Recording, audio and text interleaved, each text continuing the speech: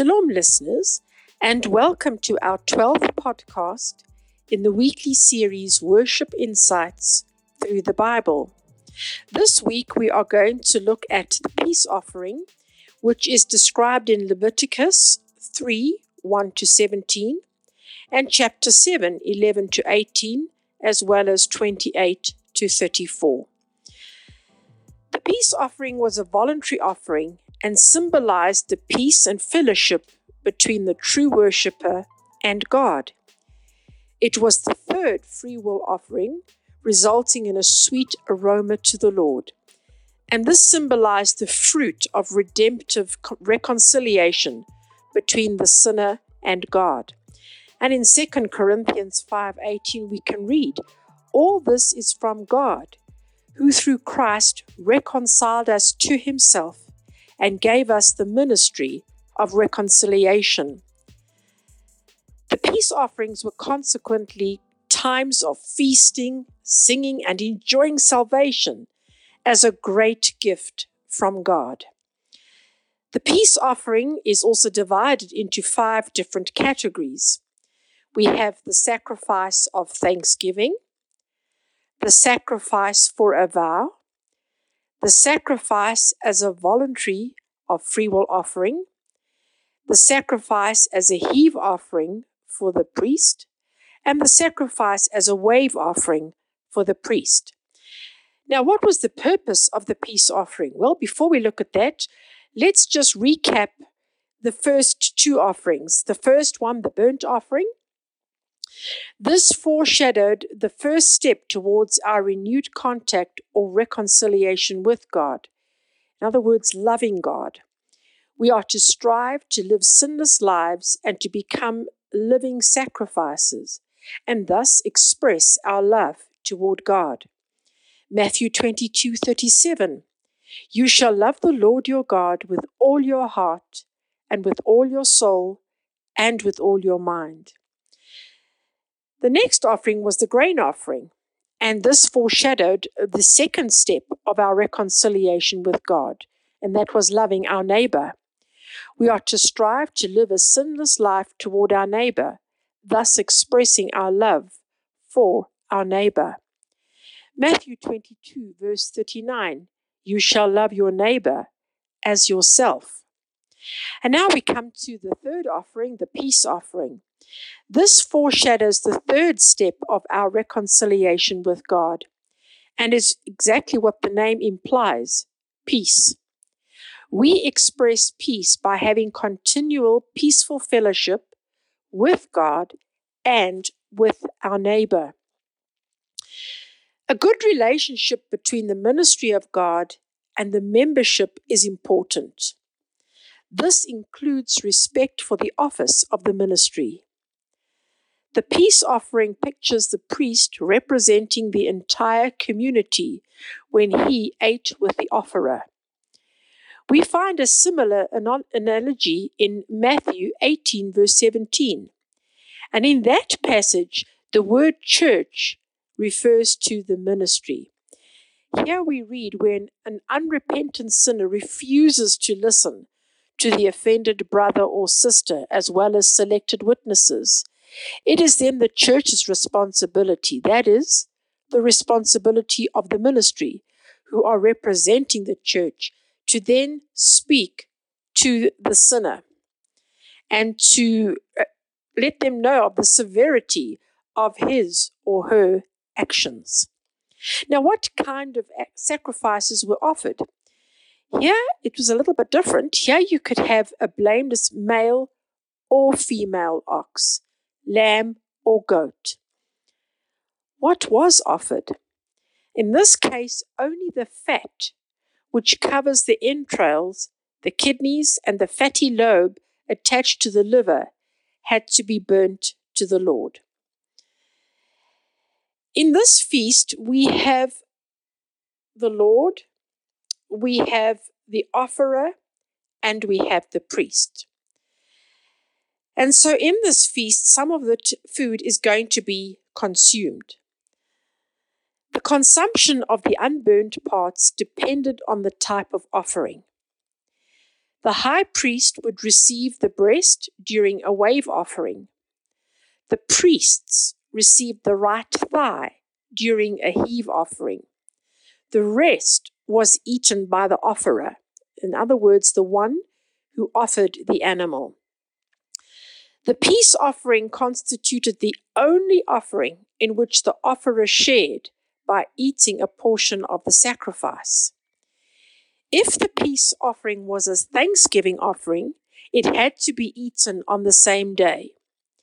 If the peace offering was a voluntary or free will offering or a vow offering, it had to be eaten on the first or the second day. Now, what did this symbolize?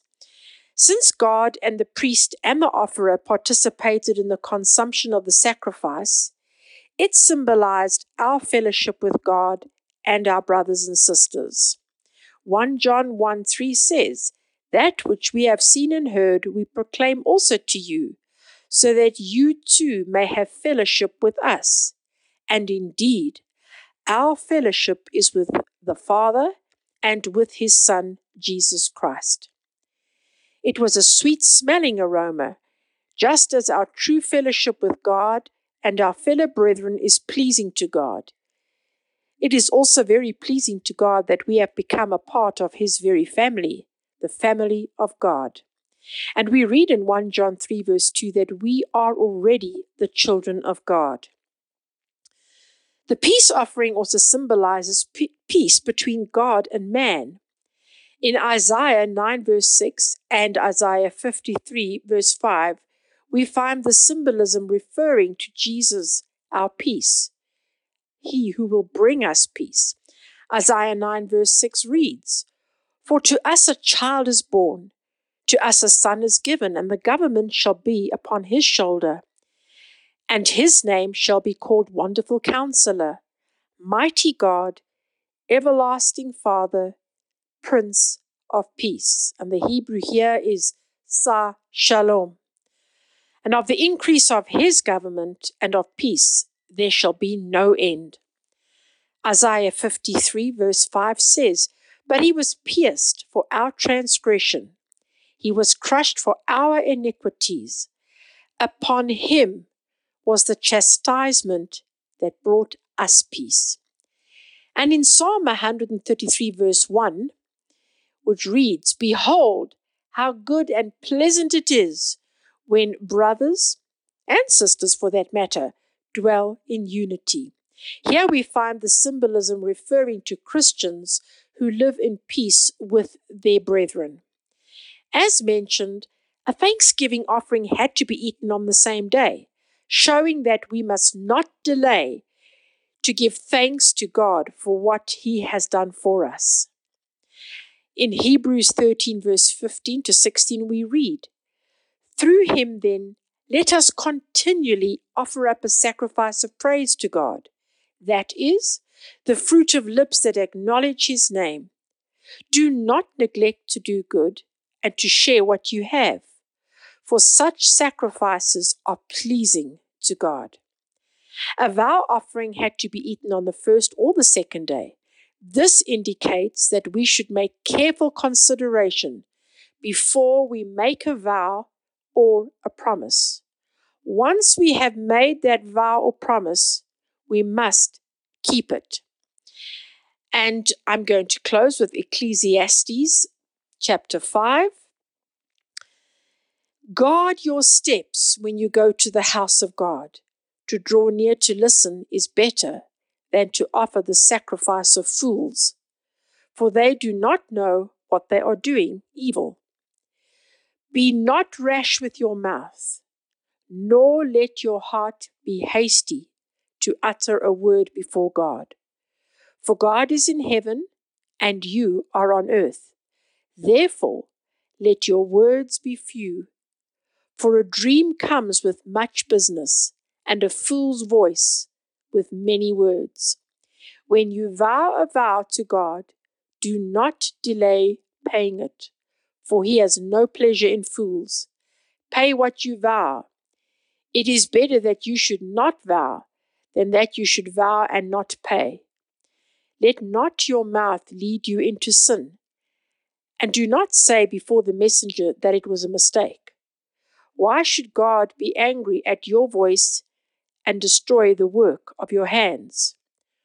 For when dreams increase and words grow many, there is vanity. But God is the one you must fear. And so I trust that as we've looked at the last 3 sacrifices that have all been voluntary sacrifices, the first, of course, is to reconcile with God. The second, with our neighbor. And the third, here we see now the picture really of the church, where there is God, there is you, and there is your neighbor. And it is so important that we live in peace with one another. And I trust that in this week, as you go out, you will go out and bring peace, share peace. Be the peace that is so desperately lacking in our world today. Let's be patient with one another, for we are all still being made perfect. None of us have yet arrived there.